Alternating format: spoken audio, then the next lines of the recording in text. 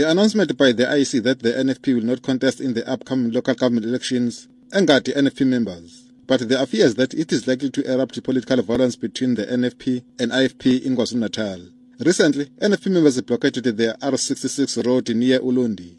An unconfirmed report say a car of the IFP's businessman was smashed at Kwanongoma allegedly by disgruntled NFP members. IFP leader Inkosi Mangosuthu Buthelezi has called on NFP leadership to tell their members the truth on the reasons behind the party failing to pay the IEC fee.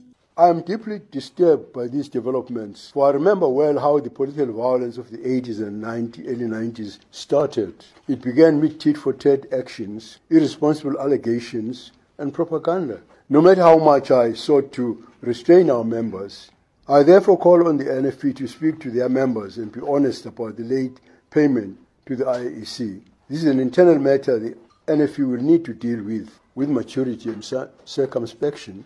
NFP's Youth Movement General Secretary Shabalala was quoted criticizing IFP for crippling NFP, but Buthelezi has criticized Shabalala. Allegations have been made by NFP leaders that the IFP is somehow responsible for the administrative error that saw the NFP disqualified by the IEC. She has produced no evidence in this regard. This was an irresponsible allegation born out of desperation because it is baseless and inflammatory.